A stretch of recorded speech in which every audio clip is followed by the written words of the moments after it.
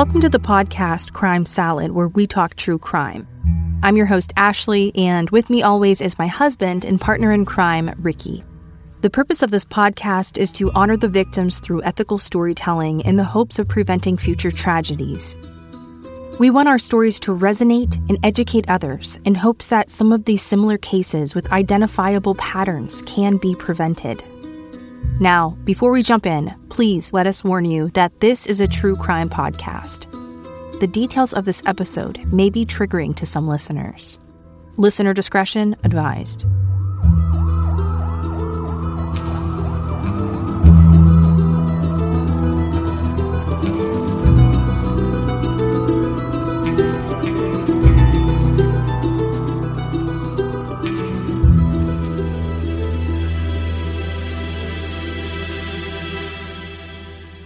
This episode contains discussions of verbal and physical child abuse and disturbing statements against the LGBTQ community and those living with mental illnesses. Listener discretion is advised.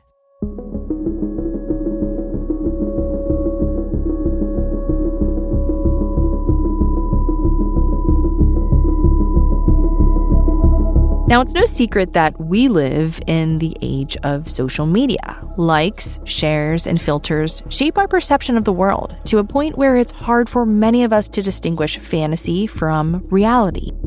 Likes and follows fabricate credibility. Filters and FaceTime create impossible beauty standards for women. And family vloggers, in their perfectly edited videos, seem to have parenting all figured out. Occasionally, we get a glimpse behind the filters, edits, and perfectly crafted posts, revealing the unfiltered truth of lives that are far more imperfect than we could ever imagine.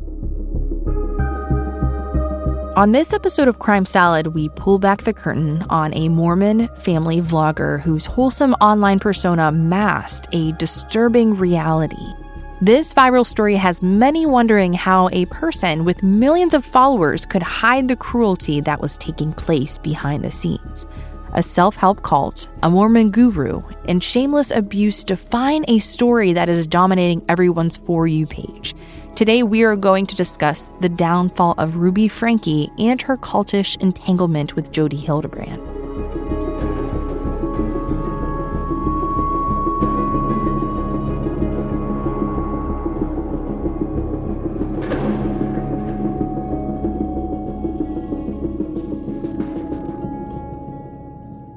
So let's start our story in 2015. That year, a woman named Ruby Franke created a YouTube channel called 8 Passengers. In Ruby's first video, Meet the Passengers shows a happy family of 8, including Ruby, her husband Kevin, and her 6 children. In the channel's early days, Ruby's videos covered a wide range of topics, including her daily life, homeschooling, parenting tips, family vacations, and other relatable content. The mom of 6 would also discuss family dynamics and share her struggles and triumphs as a mother. 8 Passengers became an internet sensation, reaching 2.3 million followers on YouTube and 1 billion views. However, this wholesome picture would soon be questioned by viewers.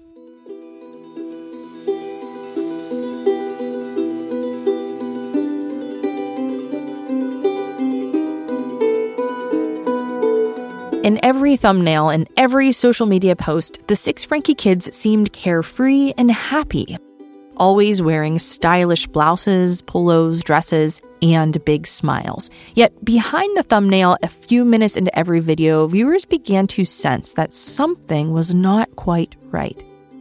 Ruby would make unsettling comments to her kids, and many of her videos featured bizarre punishments. I'm going to discuss some of these punishments now, which may be triggering for some listeners. So if you're sensitive to this topic, I suggest skipping ahead. All right, let's dive into the controversies that surrounded 8 Passengers, the Franke family vlog.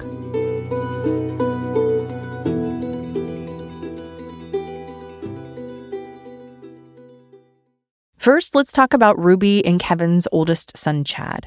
Now 18 years old, Chad was a victim of Ruby's odd authoritarian punishments for years.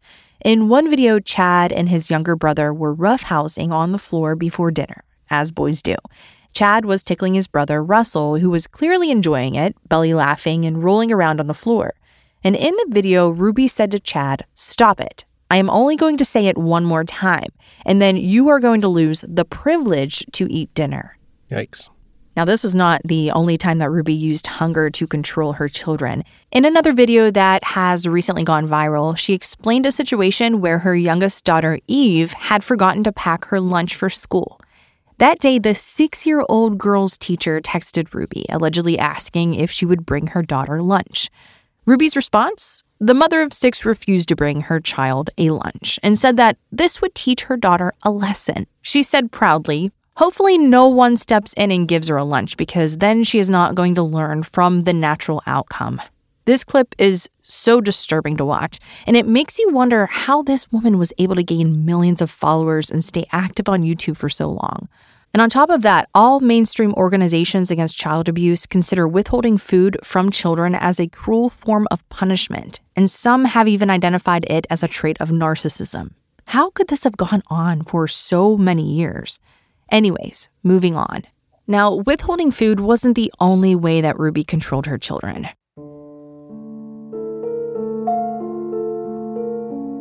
Her youngest daughter, Eve, seemed to be the target of many of Ruby's odd punishments. One night, according to Ruby, Eve wet the bed. Eve woke Ruby up around 2 o'clock in the morning to tell her what had happened and asked for help. Instead of changing her daughter's clothes and cleaning up her bed so Eve could go back to sleep, Ruby told her daughter to go to sleep on the floor in the bathroom. In the video where Ruby willingly volunteers this story, she acts as if wetting the bed is an act of defiance and smirks at the camera. And in another video Ruby posted on social media, she filmed herself scolding Eve, who was a toddler at the time, for using scissors to cut up various things around the family's home. Ruby held Eve's favorite teddy bear by the neck as she said to her daughter, "If you cut one more thing in my house, I am going to take the scissors and I am going to cut its head off." Calling this disturbing is an understatement. In all of these videos, time and time again, Ruby smiled at her children's pain and seemed to dehumanize her kids. Ruby actually captured a moment where she seemed to confess that she didn't love her kids. In a video, Ruby mentions a gold ring that she gave her daughter Jodi when she was just 8 years old. The ring had been Ruby's as a girl. In front of all of her daughter's friends and siblings, Ruby recorded herself saying something extremely unsettling. Let's listen to a clip of the video.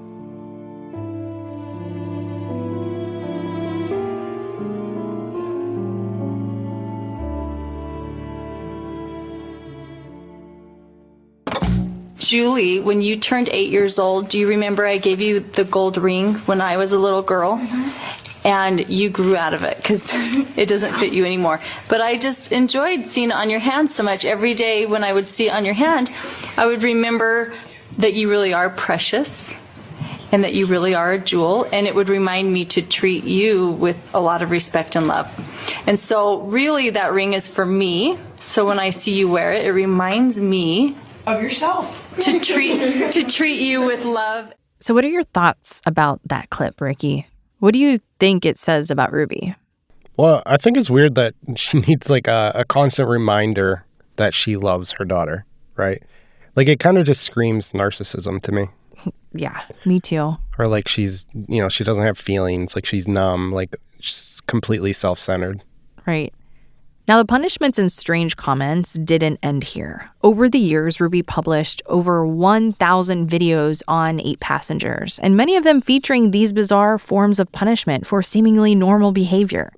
In front of her millions of followers, Ruby threatened to make Eve stay home from the movies because she asked what movie they were going to see. Ruby claimed that Eve was being ungrateful and said that unless she gave Ruby a huge apology, she would have to stay home with a babysitter. She banned Chad from his own bedroom for 7 months, forcing him to sleep on a beanbag. She even took away Christmas from her 2 youngest children for allegedly acting out. Wait, so let's go back. So Eve just asked what movie they're watching? Yeah, and it came off as ungrateful. But maybe she was just curious what movie they were going to watch. Exactly. Now, Ruby also sent Chad, who was 14 at the time, to a wilderness therapy camp for 10 weeks. The parents never said exactly what Chad did to warrant wilderness therapy, but said that they hoped the program would give him a fresh start.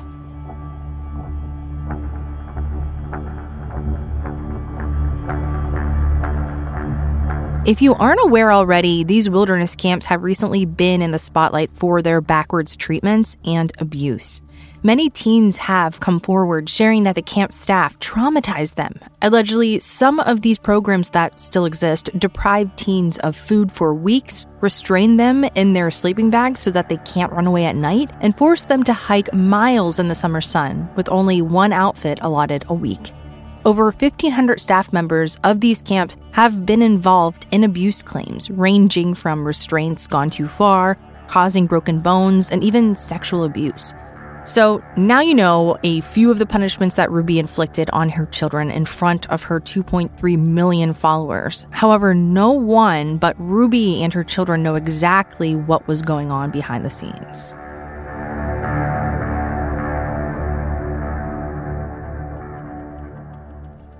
So one question that I have here is there's 2.3 million followers, but how many people actually watch the videos to learn and, kind of mimic their parenting styles after hers? Yeah, there's a lot of moms out there who are looking for answers on how to be a better parent, on tips and tricks, and they could be influenced by this seemingly perfect life. But as Ruby released more and more videos of her disturbing behavior, the public grew worried about the kids, and an online petition was created in 2020 to have CPS investigate the Franke home.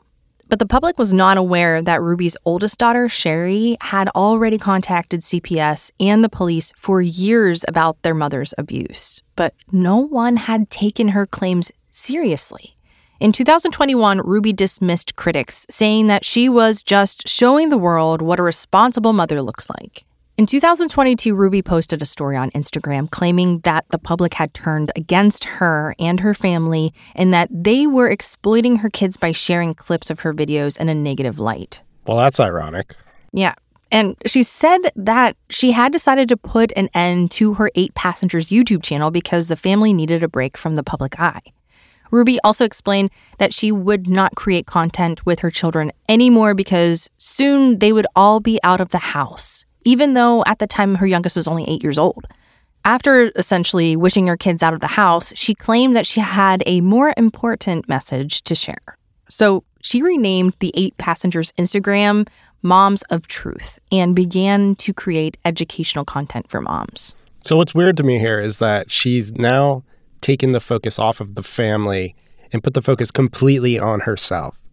To me, that screams narcissism. She cares more about looking like the great mom than actually being a great mom. Yeah, it's wild. Now, Ruby's break from YouTube didn't last long. Shortly after ending her infamous vlog, Ruby teamed up with Mormon therapist Jodi Hildebrant, joining her YouTube channel Connections Classroom. Jodi was a licensed therapist who worked exclusively within the Mormon community. She was well-liked by Mormon officials and bishops who regularly referred their constituents to her. On top of her work with individuals and couples, Jodi also worked with Mormon officials to create an LDS-centered 12-step addiction program. Jodi's Connections Classroom was a podcast, an online educational resource, and social media giant that promoted something called the Principles of Truth.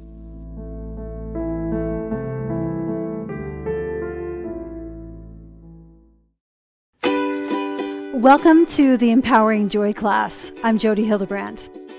I am sure you're here because you have a desire to heal, a desire to have joy in your life and connection in your relationships.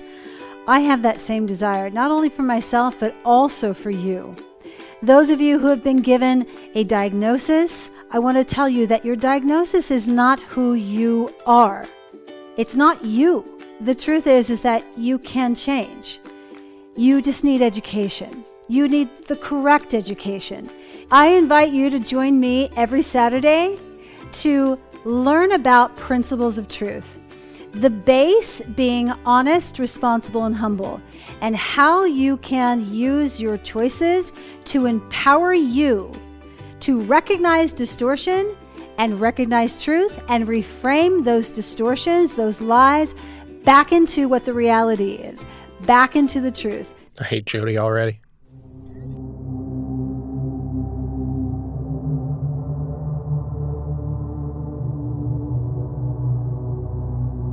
Ruby became Jodi's sidekick, appearing in all of her videos and on Connection's promotional content.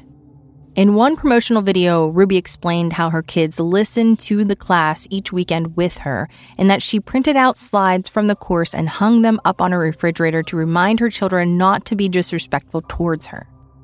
As you can probably tell from the clip we just played, Connections seems to be an ambiguous self-help class based on things that many people find to be true. Being honest, responsible, and humble are probably things that most people strive for in their lives. But what exactly are these principles of truth, and what did Jodi mean by distortions? Well, that would prove to be a bit ambiguous too, but we're based in fundamental Mormonism. You see, while Jodi was a licensed therapist and life coach, much of her teachings were off the beaten path. She was known in the therapy community for creating unique therapies and promoting ideologies that could not be found in any psychology textbooks. Part of this had to do with her entanglement with Mormon officials. In order for bishops to refer church members to a therapist, they had to be vetted by the LDS Church. One former Mormon therapist claimed that when she was vetted by the church, LDS officials asked her about her stance on masturbation, LGBTQ rights, and whether she would discuss sex with her clients. According to this therapist, the church was looking for individuals who were opposed to masturbation, pro-conversion therapy, and would not discuss sex with their clients, including married couples. Being so close to Mormon leaders, Jodi had obviously passed this initial test, and these opinions, among others, shaped her therapy practice. With these perspectives at the foundation of Jodi's practice, you can see how her theories and therapies quickly became problematic with the general public and her clients. Jodi and Ruby were vocal about their offbeat opinions on psychological disorders and the LGBTQ community. They even promoted disturbing opinions about victims of sexual abuse and rape.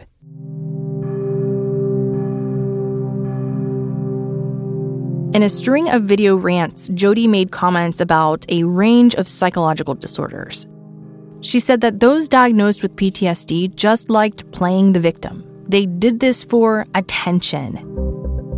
Then she called having PTSD a distortion because it was not the truth. She also commented on obsessive-compulsive disorder, stating that people with OCD have OCD because they don't understand the love of God and they don't know how to manage discomfort. What does that even mean? Perhaps one of the most shocking statements made by Jodi was when she explained her stance on consent. In a video, Jodi identified herself as pro-abstinence and said that when you take away consent during sex and your partner doesn't listen to you, this is your fault. Jodi also felt that a child coming out as gay was an act of defiance. Let's listen to another clip where Jodi discusses her feelings about the LGBTQ community, and she states some really ugly opinions about the LGBTQ community in this clip. So if you feel like this might trigger you, please skip forward a minute or so. You know, the evidence of how you've been taking care of him, like the money you've spent, the roof over his head, he has exploited all of those things. And he has been going places that are very dangerous and destructive to his little soul. There's not a soul on the planet that was born towards something that violates principles of truth. None of us are born to kill. None of us are born to be attracted to animals. And we're not drawn, if you will, to the same gender. Jodi then suggests that being gay is a distortion because it's not the truth. You can override it by following the principles of truth and essentially revert back to being heterosexual. Oh, it's like the conversion therapy. Exactly. Reminds me of that movie, But I'm a Cheerleader. You keep talking about that movie, but I've never seen it. You should watch it. If you're finding these principles a bit confusing and cryptic, you are not alone. It seemed that the principles of truth were just a fancy name for however Jodi wanted you to act that day, and distortions were what happened when you didn't live by her guidelines. Connections Classroom was starting to seem like a cult, with Jodi as the guru and Ruby as her disciple.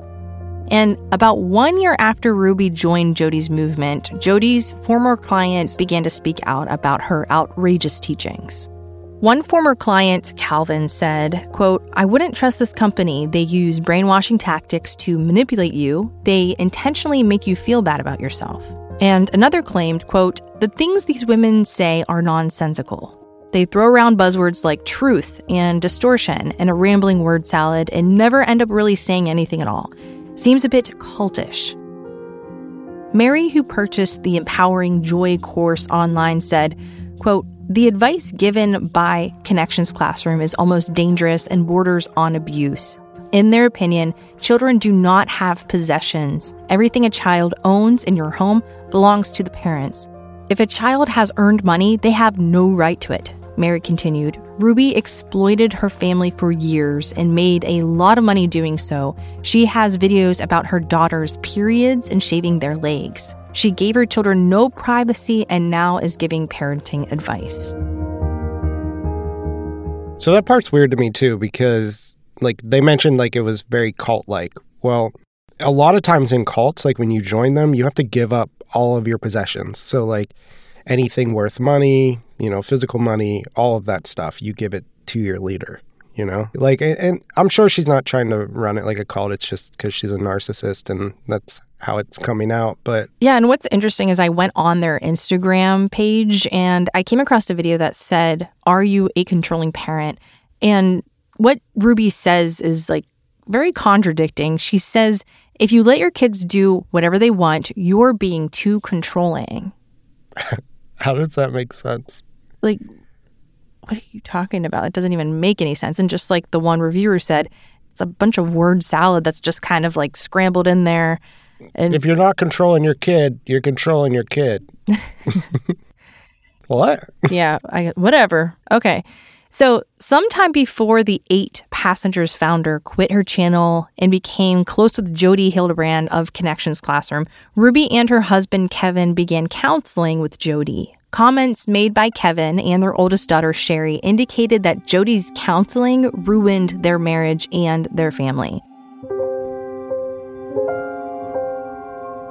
In a statement, Sherry said, quote, "My dad thinks he's a horrible person. Ruby and Jodi have him brainwashed." At one point, Jodi moved into the Franke's home and made Ruby and Kevin stay on opposite sides of the house. The only time she allowed them to speak to each other was when she was in the room. Around this time, Ruby joined Jodi as co-host of the Connections podcast, and Kevin and Ruby separated. Allegedly, Kevin lost all contact with his daughter's family and friends. He blocked all of his children on social media, his phone, and his email. His family says that Jodi and Ruby brainwashed him into leaving his family. So was Connections really a cult? Well, a lot of Jodi's ex-clients and people who purchased the Empowering Joy course would say absolutely. While we don't have many details on the down spiral of the Franke's marriage, we do have a detailed account of a marriage destroyed by brainwashing, lies, and manipulation from one of Jodi's former clients. Let's talk about a man named Adam Steed and his experience with Jodi. Now, before meeting Jodi, Adam was already well known in the LDS community. Adam had been sexually abused by a Mormon Boy Scout leader in Idaho. His abuser was a man training to be an LDS seminary teacher, which is a person who prepares nuns and priests for their careers in religion. After turning in the predator, Adam took the issue of child abuse to the governor of Idaho, and he successfully changed the statute of limitations in the state so that more victims of child abuse could come forward. Good. Yeah. So at 26 years old, Adam met Jodi. According to Adam, he and his wife, Morwenna, were struggling in their marriage because of Adam's addiction to masturbation, and a Mormon bishop referred the couple to LifeStar. For those of you wondering, LifeStar is an infamous network of Mormon therapists who believe in sexual purity and have created a 12-step program for masturbation addiction. Jodi was the leader of the local chapter where Adam lived, and Adam and Morwenna joined her couple's therapy group. Now, at first, Jodi seemed extremely charismatic, but it didn't take long for Adam to realize that something was seriously wrong with Jodi and her therapy practices. You see, Jodi based her therapy around the belief that everyone had addictions. Adam recalled her saying, whether you are addicted to porn or addicted to reading scripture, you all have an addiction to something. If you didn't believe that you had an addiction to something, then you were lying to yourself and experiencing a distortion. Remember that word? I remember. The only way to fix this cycle of addiction was to follow her program. In an interview with Mormon Stories podcast, Adam speculated that Jodi based her tactics off a basic human principle. When people are scared, they are more often willing to give people in leadership an incredible amount of power. So by scaring every one of her clients into believing that they were inherently bad and that only she had the solution, she secured her control over them. Another way she controlled her clients was by removing their support system. She would tell her groups to do as Jesus did and let your relationships die so that they could be reborn. She also convinced many of her clients that their entire support system, friends and family, were codependent and toxic. Many clients would then stop communicating with friends and family, only looking to Jodi and the therapy group for support. In a disturbing comment, Adam said, quote, "And if it didn't die on its own, Jodi Hildebrant would kill the relationship." So I think this part is kind of interesting because obviously we see this in domestic abuse cases where, you know, the wife or the husband, whatever, basically isolates the other partner from friends and family, right? So basically it makes them weaker and they can manipulate them more. I wonder what Jodi was telling Ruby to get her husband out of the house. Well, I think, you know, basically she just said, hey, like, he's bad, he's evil, he's no good for you, he has an addiction, it's ruining you, it's ruining the family. And eventually when you're told that so many times, like, you're gonna believe it. It's just crazy. Yeah. And especially Ruby's husband now believes that he's the bad guy. Like, he blocked his entire family, he's not talking to them at all, and he feels awful about himself. She's literally convinced him that he is the problem. So I'm wondering if Jodi gets like this sense of power whenever she gets control. It's like a satisfaction. Like whenever someone like falls into her like manipulation, she's like, oh, it's like her feed. Yeah. It's like feeding her like it's a power trip. Power. You know, it's also weird too because Ruby basically left 8 passengers and went to Moms of Truth or whatever. So a lot of times with like narcissists, they only want to surround themselves with people who can benefit them, right? So it's almost like maybe her family wasn't benefiting her in the way that she wanted anymore. And she thought like Jodi was that next step to like surround herself by. Like Jodi could ultimately benefit her more. Yeah, and what's similar in Adam's case is he believes that Jodi worked to end his relationship with his former wife by weaving lies about him and likening his interest in masturbation and underwear ads to pedophilia. She even told Morwenna that he should not be alone with his infant children or give them a bath.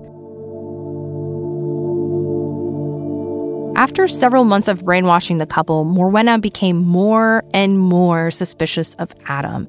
At one point, it seems like his wife was instructed by Jodi to entrap Adam and frame him to be a pedophile. One night, Morwenna asked Adam to give their 1-year-old a bath. Then she walked into the bathroom with lingerie. Adam saw Morwenna and felt a wave of relief that maybe he was finally getting his wife back and that they could repair their relationship that had almost been completely destroyed by Jodi. Then, after seeing that Adam was physically aroused, Morwenna looked at him in disgust, insinuating that he was aroused by his 1-year-old daughter. What the hell? So messed up. It's like framing him. It is completely. Now, finally, after destroying their relationship and Adam's identity, Jodi told Adam's wife that she should not speak to him at home and that the only time that they could have a conversation was with Jodi in their group therapy sessions. During this downward spiral, Morwenna called the police on Adam 3 separate times, once for leaving his backpack on the couch, once for trying to get by her while she was blocking the front door, and once for refusing to sleep on the floor because she had kicked him out of the bedroom. The police found no signs of physical abuse and were particularly confused by the call about the backpack. Following the string of 911 calls, Morwenna left Adam and took the children with her. Then Adam's worst nightmare came to life as Jodi instructed Morwenna to get a restraining order against him, and he could only see his children in the presence of another adult. In the coming months, Adam would be wrongfully accused of rape, and the incident where Morwenna aroused her husband in the bathroom was twisted into a story of Adam being aroused by his 1-year-old daughter. Then, Adam was framed by bishops and his estranged wife for breaking this restraining order and faced 4 felony charges and 20 years in prison. In the aftermath, it was clear that Jodi had not only coached his wife to get a restraining order and frame him for multiple crimes, but that she had manipulated Mormon leaders to help her in this plot for total control. Eventually, all charges against Adam were dropped because there was not one shred of credible evidence against him. In fact, the charges against him had even been filed illegally. Wow. Yeah, that's crazy how that would get that far. Now, later, Adam discovered that Jodi was involved with a Mormon leader in Idaho who attempted to cover up the sexual abuse Adam had brought to the public so many years before. Adam guesses that his referral to Jodi and Jodi's mission to destroy his life were not a coincidence. He thinks that there was motivation by Mormon elites to punish Adam for being a whistleblower in the child abuse scandal. That makes sense. Jodi is like Ted Bundy, Adam said on Mormon Stories podcast. Ted Bundy's got that smile where nobody can get their head around what he does when they look at his picture. She is completely pathological. So, with what happened between Adam and Morwenna, it seems like Jodi did the exact same thing to Ruby and Kevin over a decade later. Yeah, it seems like she used the same tactics, and I think it's safe to say that she is a master manipulator at this point. Honestly. I mean, it makes me wonder how many people she affected. Yeah, or how many other couples aren't even aware that they were affected and manipulated that are still divorced. Right. Like Morwenna, I mean, she didn't know she was being brainwashed. Exactly, that's a good point. And you see, like Ted Bundy, Jodi did not only have 1 or 2 victims. A pattern of separations, restraining orders, and accusations of physical abuse seemed to follow many of Jodi's clients. But until recently, most of her clients were terrified to speak out against her. She had the power of Mormon elites behind her. And it was obvious to everyone that with this power, she could destroy your life and your family. Wait, so what do you mean by until recently? Like, did something else happen? Yeah, well, on August 30th, 2023, Jodi and Ruby were arrested for child abuse. They both were arrested? Yeah, so one of Jodi's neighbors answered the door to find an emaciated 12-year-old boy with open wounds on his wrists and duct tape around his ankles. The boy was Russell Franke, Ruby and Kevin's youngest son. Now, according to police reports, Russell had been bound with rope and deprived of food at Jodi's house. Somehow, he had freed himself from the ropes and escaped through a window before fleeing to a neighbor's house for help. Russell told police that Jodi had tied him and his 2 siblings up with rope and that she and his mother had smeared a mixture of honey and cayenne pepper on their wounds. Ew. When searching Jodi's home, police found 9-year-old Eve severely emaciated, just like her brother. And police also discovered 2 pairs of handcuffs, ropes, and rolls of duct tape in the home. According to the police report, Ruby and Jodi were hundreds of miles away at the Franke's residence when Russell escaped. Jodi returned to her home while police were still searching her house, and at some point after this, Jodi and Ruby were arrested. Wow, that's crazy. You know what this reminds me of? That whole Turpin family case with Jordan Turpin. Yeah, and how she escaped and saved all of her siblings and they were all tied up on their bed and everything. Yeah. Very similar.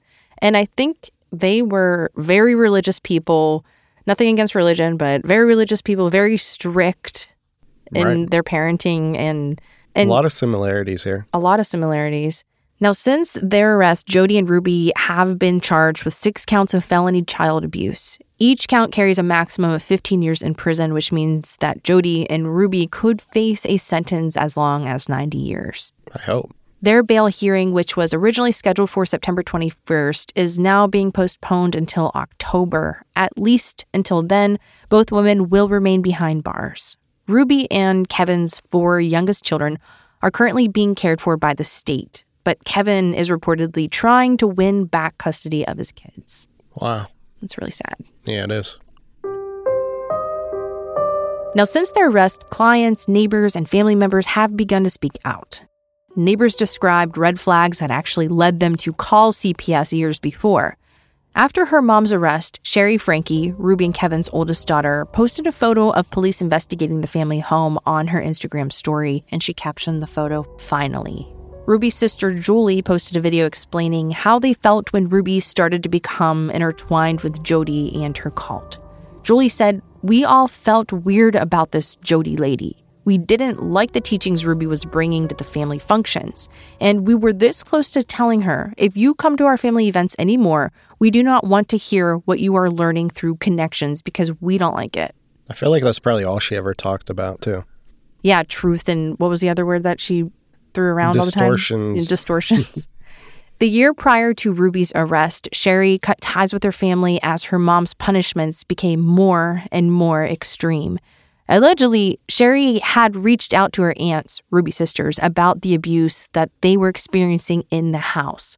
Sherry's aunts claimed that they did everything that they could legally to protect the children before her sister's arrest. Ruby's sister-in-law, Jennifer Franke, was a bit harsher when she spoke to the media about the arrest. She said that Ruby isn't really my cup of tea. I never really liked her from day one. If you look up narcissist in the dictionary, there will be a picture of Ruby. I believe that. Now, since it has only been about 1 month since Ruby and Jodi's arrest, these allegations and victim testimonies are probably just the tip of the iceberg. Who knows what else will come to light during their trial? We will do our best to keep you up to date in the coming months, and we hope to see that the Franke children stay safe and are in the care of people who love them. In the meantime, if you're interested in hearing Adam Steed's full 5-hour interview on his experience with Jodi, check out the Mormon Stories podcast on YouTube. The podcast hopes to expose sexual abuse scandals within the LDS community, and through their most recent interviews and episodes, the hosts hope that more victims will come forward to demand justice.